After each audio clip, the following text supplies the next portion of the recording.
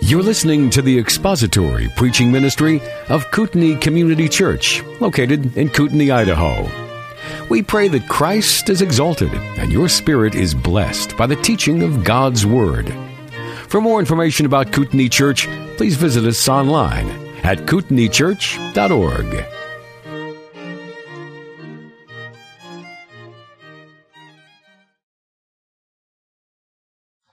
Please turn to Ecclesiastes chapter 7.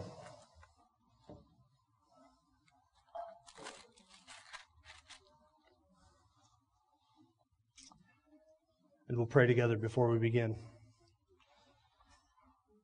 Father, you are glorious and great and holy and majestic, and we pray that we may see those attributes communicated to us today in the pages of Scripture, that we may understand how righteous you are and how good you are to provide salvation for a people whom you've called to yourself and called by your name. Now open our eyes to those truths. Give us understanding this morning in this book of Ecclesiastes, we pray in Christ's name.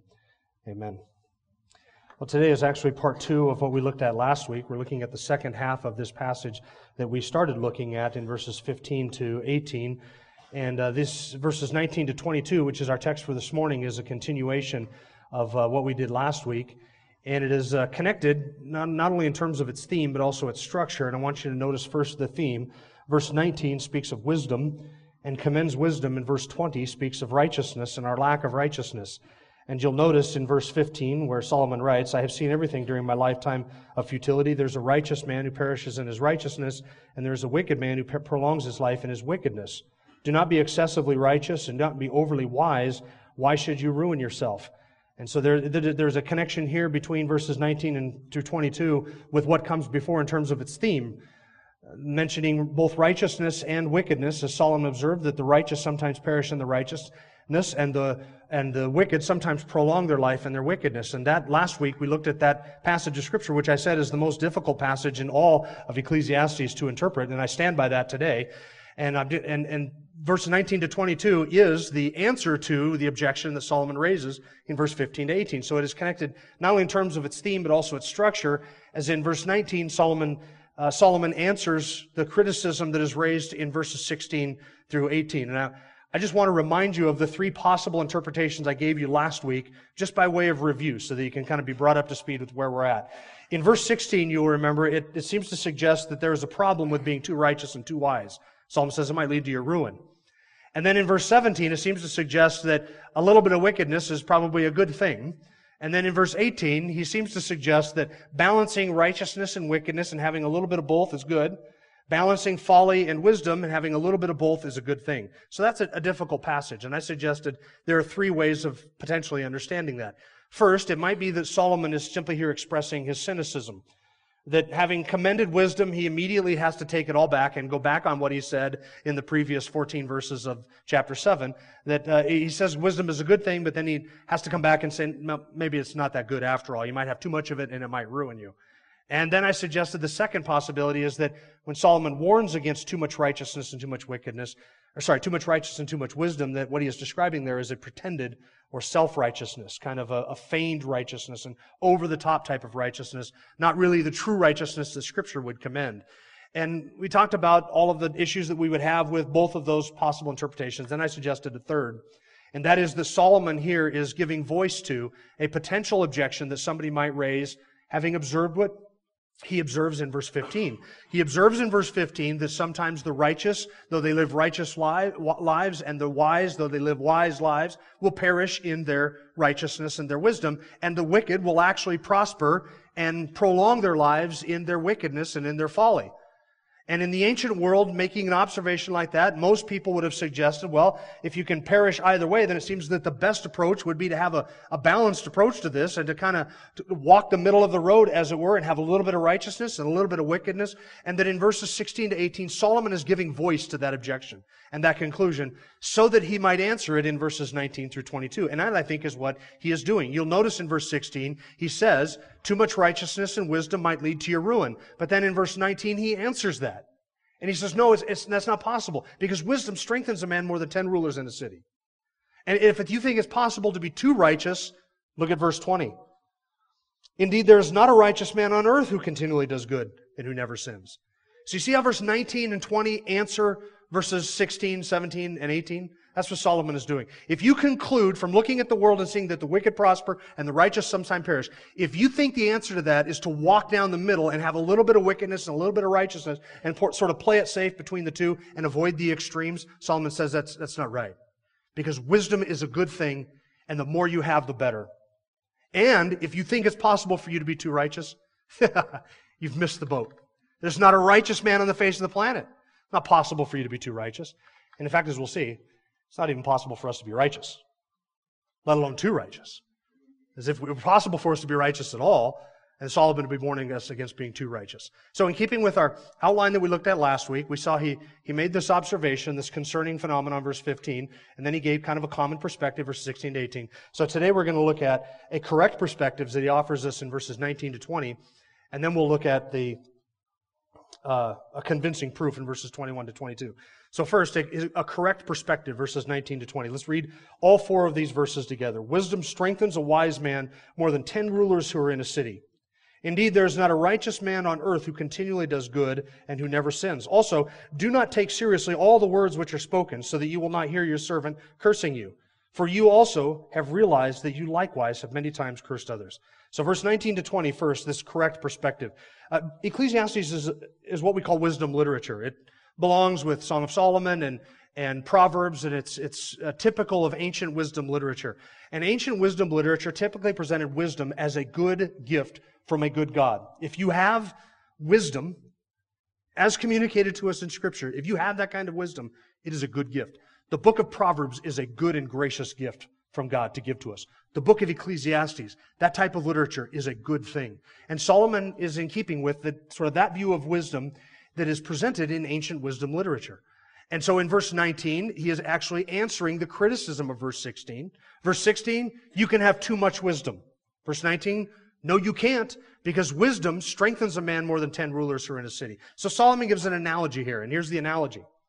A wise man who has wisdom is better than a city with 10 good rulers. Now, let's understand what the city with 10 good rulers is, and then you'll see how it sort of compares to wisdom.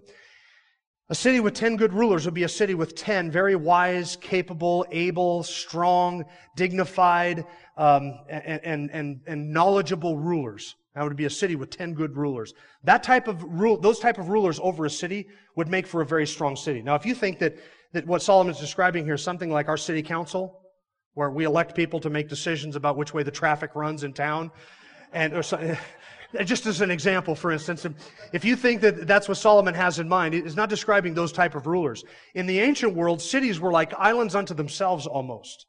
A city would have a wall around it, a big wall of stones. It would have gates and bars and lookout towers and strengths and defenses and all of that. The rulers of a city would be those men in the city who gave leadership to the city. See, our city council doesn't have to worry about securing the borders of our city. Our city council doesn't have to worry about raising an armed force to fend off invading hordes.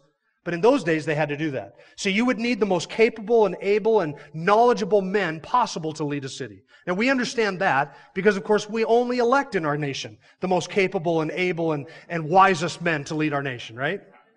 Or don't we? So a city with 10 such rulers, listen, a city with 2 such rulers would be blessed beyond imagination. A city with 10 such rulers, that type of strength and wisdom and courage and leadership ability, man, that would be, with 10 rulers like that would be the strongest city in the world, because most cities would be blessed to have 1 or 2. Can you name 12 such men in all of Washington, D.C.? Can you name 12 such men? How rare it is? So imagine having 10 men overseeing a city like that. That would be a place to live. So secure and safe and prosperous and blessed to have 10 such men. Wisdom does for a man in his own life, brings that type of strength better than 10 rulers provide with all of their leadership to a city. It is a strengthening thing. Philip Graham Ryken, in his commentary on Ecclesiastes, describes the benefit and blessing of wisdom to a man. Listen to this. He writes, wisdom governs thought so that the wise person knows how to think about things in a God-centered way. Wisdom governs the will so that the wise person knows what choices to make in life. Wisdom governs speech so the wise person knows what to say and what not to say. Wisdom governs action so the wise person knows what to do in any and every situation. Take hold of wisdom and it will make you strong.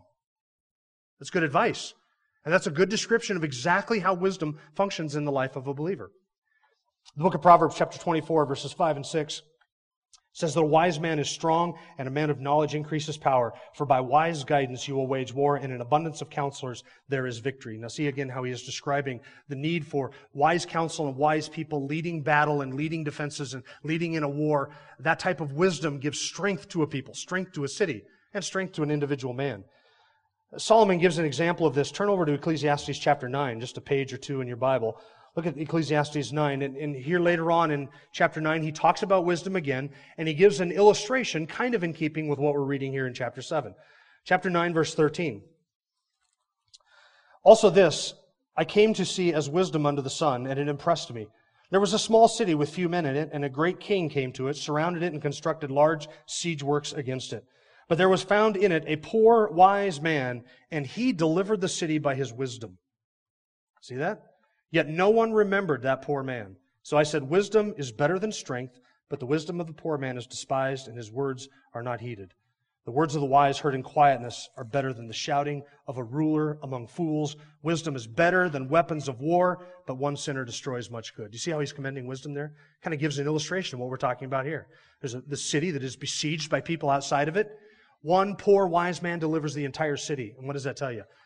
Wisdom is better than weapons of war. Wisdom makes a man strong. That's what Solomon's saying in verse 19. Wisdom strengthens a wise man more than 10 rulers who are in a city. So is it possible then to have too much wisdom? Have you ever heard of a city having too much strength, too much prosperity, too much comfort, too much convenience, too much security? Is that possible? If you had suggested that to them, they would have said that's crazy. To suggest that we could be too secure in our surroundings, that we could be too protected and too strong, too knowledgeable. So it is with wisdom. It's not possible to be too wise. That's what Solomon is saying. Chapter 8 of Proverbs, verse 11, for wisdom is better than jewels, and all desirable things cannot compare with her. Proverbs 16:16, how much better is it to get wisdom than gold, and to get understanding is to be chosen above silver. Possible to be too wise? It's like saying a city could be too strong, or a city could be too safe. It's not possible. You wouldn't even talk like that because that's foolishness. Well, is it possible then to be too righteous, as Solomon sort of voiced in verse 16, hypothetically? It's possible to be too righteous. Verse 20. Verse 20, indeed, there's not a righteous man on earth who continually does good and who never sins. Therefore, being too righteous is not possible. This statement in verse 20 is a universal condemnation of all men. Look at the universal language that is used in verse 20. There is not a single righteous man on earth who continually does good and who never sins. Now there's two elements here that Solomon is describing. Continually doing good and not sinning. Now these are two elements of sin that we typically refer to as sins of omission and sins of commission. And Solomon is describing both. There's not a single man on earth who continually does good. That is, he does not omit or forget or neglect to do the things that he ought to do. Neither is there a single man on earth who never sins. Now, we typically think of sin as being things that we commit. The law says, thou shalt not lie. And we have all lied. We are born liars with lying tongues, and we lie from our mother's womb. Some of the very first words and sentences that we speak are lies, and we struggle with telling the truth and being truthful all the way through our lives. Right? So that's a sin of commission. We commit the thing that we are told not to do. And so it is with stealing and blaspheming and coveting and lying against our neighbor and committing sins of adultery and lust and murder and hatred and gossip and slander. All of the things that Scripture tells us not to do, we do those things. Those are sins of commission. But then there is on the other side, even if we could refrain, even if it were possible, it's not, but even if it were possible, for us to not do all of the things or any of the things that we are told not to do, if it were possible for us to do that, we would still fail and sin by omitting the things that we ought to do. For we are told to take care of the poor, to provide for others, to be generous in giving, to show love to our neighbor as ourselves, and to love the Lord our God with our heart, soul, mind, and strength. That's the requirement. Those are the things that we ought to do. And when we fail to do that, we have violated the law by sinning, by omitting the things that we should do. So, we have failed to do the things that we should, and we have done the things that we should not do. That is sins of omission and sins of commission. So look at verse 20. There's not a righteous man who continually does what is good. That is, he does all the things that the law says, these are the good things, do them. There's not a man who does this. Nor is there a man who never, ever sins. So we have violated both of those. We stand condemned, universally speaking. This is what Paul says in Romans chapter 3. And in fact, the language between Solomon here and Paul in Romans 3 is striking. Paul says in Romans 3, what then? Are we, that is, Jews, better than they, the Gentiles or the Greeks? Not at all, Paul says, for we have already charged that both Jews and Greeks are all under sin. It's not just what we do and what we don't do, but we are actually under and in a state of sin. We are born there, condemned because of what Adam did. So Paul goes on, as it is written, there is none righteous, not even one. There is none who understands. There is none who seeks for God. All have turned aside. Together they have become useless. There is none who does good. There is not even one. And he is quoting there all the way through the Old Testament Scriptures. This is Paul's teaching. This is the universal teaching of all of Scripture. Psalm 143, verse 2. And do not enter into judgment with your servant, for in your sight no man living is righteous. No man living is righteous. Psalm 14, verse 3.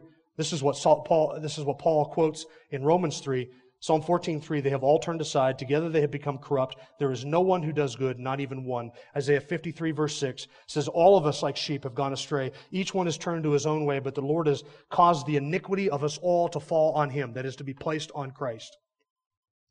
Solomon condemns all of humanity, not just here, but in two other occasions, and I'll give them to you. One of them is in his prayer for the temple, at the temple dedication of 1 Kings chapter 8, verse 46, when he is describing when God's people sin and then they repent and God will bless them for their repentance and returning back to the Lord, in keeping with the Old Testament covenant, would shower them with blessings for that repentance. And Solomon says in 1 Kings 8, verse 46, when they sin against you, for there is no man who does not sin. He mentions that in his prayer. And then in Proverbs chapter 20, verse 9, who can say, I have cleansed my heart, I am pure from sin? Can anybody say that? Can anybody say, I am pure from sin? Anybody here? No, we can't do that, can we? We know that we have sinned. So, and here in Ecclesiastes, Solomon says it in his preaching. So in his praying, in his Proverbs, and in his preaching, that's a good preachable three-point outline for you right there. In all of those venues, Solomon reminds us we are sinners. Universally so. Not a single individual among us who is pure and righteous. And so we stand condemned. Now, when Scripture describes or speaks of righteousness, it uses it in a few different ways. So let's clarify this just in case there's any question. 3 ways the Scripture uses the term righteous. The first, it uses the term righteous to describe somebody who is morally pure and perfect. Morally pure and perfect. That's how Solomon is using it here. There's none righteous. There is none who is morally pure and perfect. There's no man who has done everything that he ought to do, and there is no person who has not done anything that he is not supposed to do. We have violated the sins of omission, sins of commission. We have universally fallen. We are not morally pure. We are not perfect.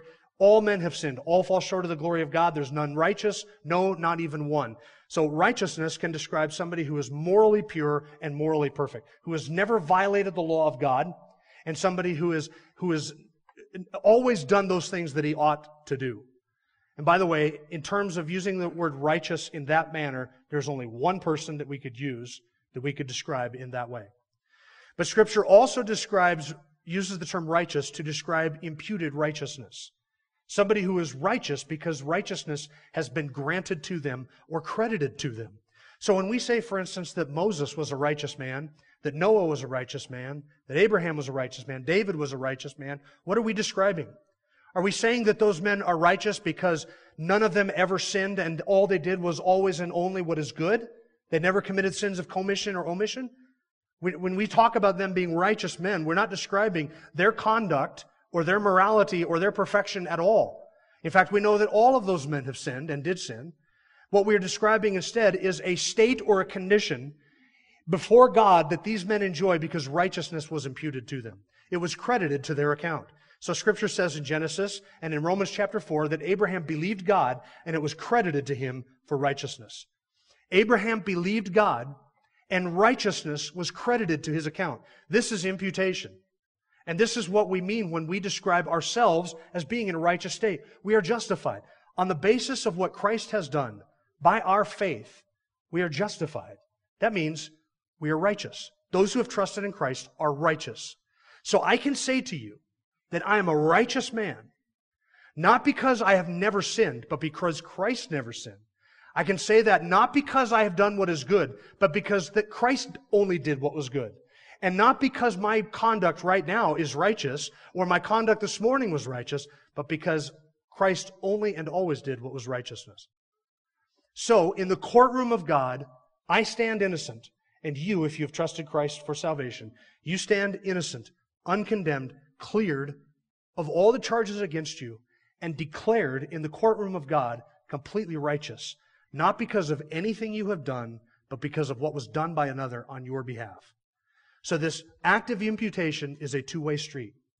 All of my sins were credited to Christ's account, and He bore the wrath that I deserve for all those sins because they were laid upon Him. And all the righteousness that He earned, all the credit He had for always obeying the Father and obeying the law perfectly, and for always doing good and for never sinning, all of that righteousness is credited to my account, listen, while I am still in a sinning state. At the moment of my repentance and faith, I am still at that moment a sinner because my faith is not pure enough and my repentance is not good enough.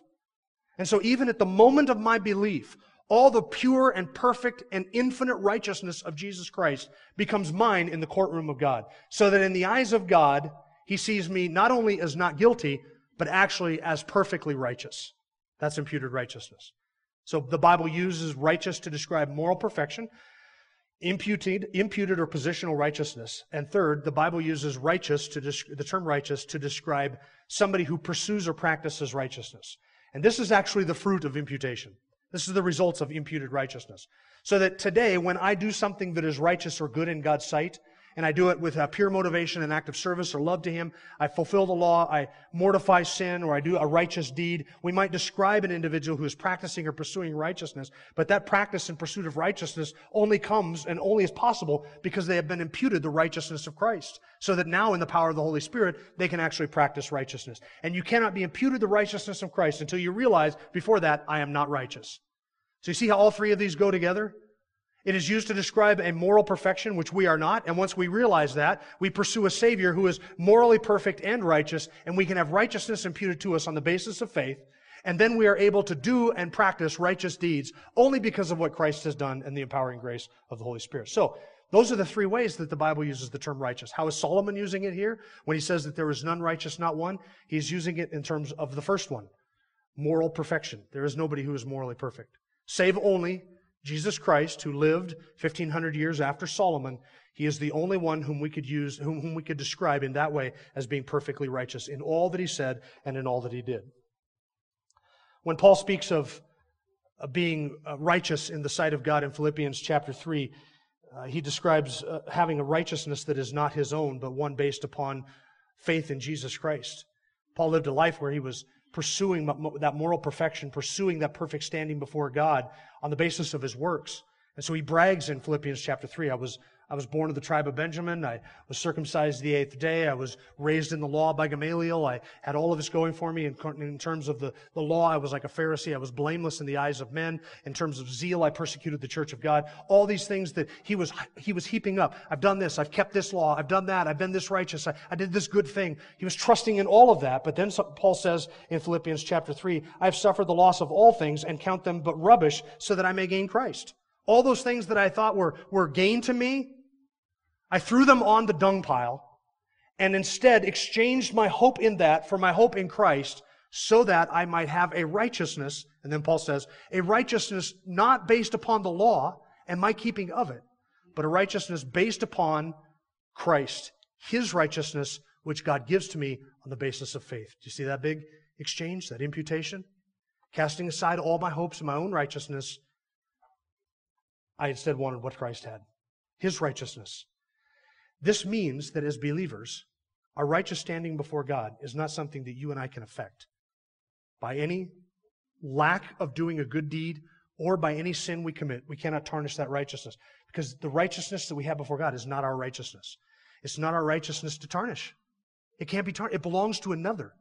It is imputed or credited to us. And Christ is that righteous one. He is the pure, sinless, spotless Lamb of God who takes away the sins of the world. He is the one who kept all of the law perfectly.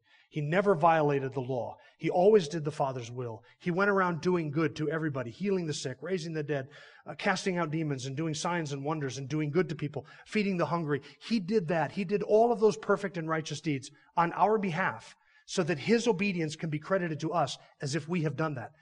That's the glorious gospel of Jesus Christ.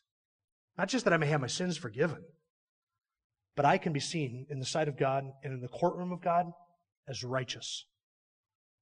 That's what we need, and that's what verse 20 should drive us to. There's none righteous. Verse 20, there's none who continually does good and who never sins, save only Jesus Christ. So the question then is, as sinners, how can I stand before a just and holy God on Judgment Day? Two ways. Clothed in the rags of my own self-righteousness, my own good deeds, my own things that I think are going to give me credit before God, or I can throw all of that behind me and trust in the righteousness of Jesus Christ. Those who trust in the rags of their own self-righteousness will not stand before that God, because that is no righteousness at all. So now that is the proper perspective on righteousness and wisdom that Solomon gives us there in verses 19 to 20. Now I want you to notice a convincing proof that he offers. Now this is verse 21 and 22, do you need proof that no man is righteous? Do you need proof that no man continually does good and never sins? Well, if you do, verse 21, do not take seriously all the words which are spoken, so that you will not hear your servant cursing you. For you also have realized that you likewise many times have cursed others. Now see, this is evidence not only of how wisdom strengthens us, what we'll see in just a moment. This is evidence that we have all sinned in how we have used our words, right? You have taken what your servant says in such a way, and then you realize you should not do that. Then you realize in verse 22 that you likewise have cursed other people. So we are all condemned even by our mouth. This is an illustration of just how unrighteous we are. Number one, that we get upset when people speak ill of us. And then that having gotten upset that people speak ill of us, we also do the same thing to other people. And so we respond wrongly, and then we do the very thing that upsets us. So Solomon is describing here in verse 21 and 22, not taking seriously all the words that are spoken, that is, the things that you hear, lest you hear your servant cursing you, you hear somebody say something about you that really was not intended for you to hear. Has there anybody here who has never had that happen to you? You haven't overheard something on the other side of the wall, on the other side of the door. You were in the room when you shouldn't have been in the room and you heard somebody talking about you. You picked up when you were a kid the phone that everybody in the neighborhood shared on the same street, and you heard somebody talking about you and you covered it up so that you could listen to what everybody else was saying about you. Or you read an email that wasn't intended for your eyes, or you saw a Facebook post that you shouldn't have seen. Or somebody sent a text to you that was intended for somebody else. This happens, doesn't it? We hear that somebody said something about us. Somebody tells us, usually happens third or fourth hand. Somebody told me, so-and-so told me that so-and-so said this about you. That you believe this, or that you do this, or that you practice this, or that you went here, or that this is something that you normally do. And everybody know what I'm talking about? Everybody does. We've all had that happen. And how do we respond? Typically the polar opposite of what Solomon suggests. First, we get hurt by it. Well, I can't believe that person would say that about me. I'm hurt and offended. And we start to tear up and cry. Why do we do that? Because our pride kicks in. And we say to ourselves, I can't believe that person doesn't think as highly of me as I think of me. Because obviously if they thought as highly of me as I think of me, they would never say that about me behind their back, right? And so then our pride makes us sort of be indignant, and then we get angry. The audacity of that individual to say something like that about me. And we get angry, and then that destroys our relationship, and it hurts people's feelings, and we get upset, and we say, I'll never have that person over to my house again. I'm never going to send that person a Christmas card ever again, and the relationship is ruined, all because we overheard something that we weren't intended to hear. Now listen, Solomon is not excusing us speaking ill of others because others have spoken of us, right? Nor is he suggesting that because other people have spoken ill of us, that we are justified or excused for speaking ill of others. You could read it that way in verse 21 and 22. Don't take seriously all the words which are spoken, that you hear, so that you will not hear your servant cursing you. You have realized that you likewise have many times cursed others. Now, you've done this. That's what he's saying. But he's not justifying it. He's not saying you can curse others because they cursed you. He's saying, in terms of dealing with this issue, you realize that, and the phrase you realize is kind of a colloquialism of the day. It's translated in the ESV as your conscience bears witness to the fact, your conscience testifies to this. It was sort of a colloquialism that said, your heart is telling you that you have done this to other people. Now we ignore that, and we get mad and indignant and prideful. I can't believe they would say something like that about me. Ignoring the fact that all of us have done the same thing about somebody else, right? That is what he means in verse 22 when he says, you have also realized that you likewise have many times cursed others. This is not a one-off for us, is it? How many times have we said something about somebody else, even a best friend, that we would never want them to hear what we said about them, or about their family, or about their kids, or about their job, or their character, or whatever it is? Blaise Pascal once said that if all men knew what each said of the other, there would not be 4 friends in the whole world. I think that's wisdom. Right? Now, it's not that we're justified in saying these things about other people. That's not Solomon's point. Solomon's point is we are really not justified to take offense at this, knowing that we have done the same thing to others. That's his point. We're really not justified in getting offended at it. So what should we do? We should let it roll off our back, is what we should do. If you want to make a big deal out of this, if you want to make an issue out of it, then you're just asking to be hurt. You're asking to be disappointed in people. You're asking to have your relationships fall apart. You're asking to lose friends. You hear somebody saying something that was not intended for you to hear. Solomon says, don't pay attention to it. Don't take it seriously. Don't take it seriously. How many times have we said something about somebody else that we would never have wanted them to hear, and how would we justify it? We would say, well, it was a moment of weakness. I really didn't believe that about that individual. Well, then assume the same thing of them. You hear somebody saying something about you, assume that they would never say that to your face and that they really don't believe that about you.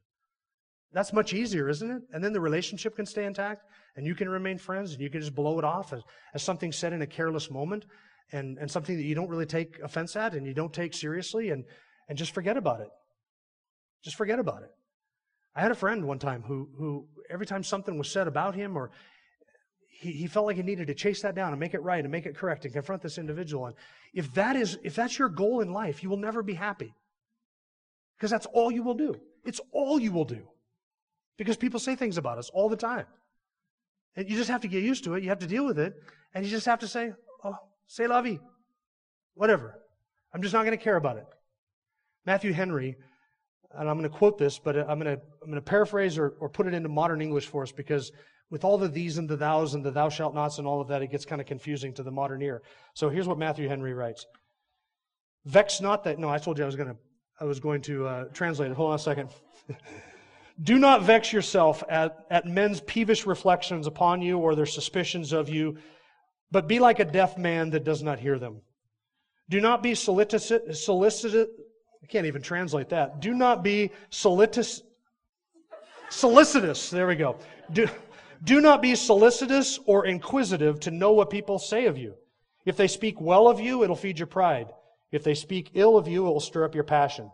See, therefore, that you approve yourself to God and your own conscience, and then do not care what men say about you. That is sound wisdom. Make sure that you stand before God with a clean conscience, and that what you have done is right before God, and then do not care what men say about you. This is how wisdom strengthens a man. See, this is wise counsel. This makes a man strong. When you can stand and you can hear somebody say something about you, and you just don't care, that's better than being constantly offended, isn't it? That's better than constantly walking around with a tear streaming down your face, hurt about what somebody else said about you, vexing over it, being angry over it, brooding over it, being bitter over it for years. If you can just be the type of person that lets that run off your back, that is strength that comes from wisdom. Because a wise man knows how to handle that. Oh well, that's wisdom. Oh well, I don't care. I'm still going to love that person. I'm going to still respond to them with graciousness and kindness, and I'm just going to deal with it. And I don't care. That makes a man strong. Stronger than 10 rulers can provide for a city. Because a wise man, knowing how to respond and how to think about that, he's not shaken by what other people say to him. He just walks with his head up before God in the honesty of his conviction. He doesn't care what others say. That is how wisdom strengthens a man. So verses 21 and 22 do two things. Number one, they show us that we all have sinned. There's none righteous. Because we have all done what James 3 describes. We have used our tongues to bless God and to curse men. And so we are guilty. Verses 21 and 22 demonstrate our guilt And second, verses 21 and 22 demonstrate the strength that wisdom provides. Because a wise man is not going to be shaken by that. He's just going to live his life. So that's what Solomon is saying. Let's pray. Our Father, you have been good to us and gracious and kind to us beyond what we deserve by giving us the righteousness of Christ. Father, we have all sinned and we stand condemned by the testimony of Scripture in verse 20 and other passages as well. There is none righteous, not one. Only Christ, who lived and died for sinners, was perfectly righteous in all he said and all he did. And as we observe the Lord's Supper today, we pray that you would be glorified through our reflection upon that imputed righteousness that you have given to us through your Son. Thank you for not giving to us what we deserve. Thank you for treating us with grace and treating us as we do not deserve to be treated, by giving us life and providing us for salvation in Jesus Christ, in whose name we pray. Amen. Thank you for listening to the latest podcast from Kootenai Church. If you'd like to learn more about Kootenai Church or to donate to our church ministry, you can do so online by visiting kootenaichurch.org. We hope you enjoyed this podcast and pray you'll join us again next time. Once again, thank you for listening.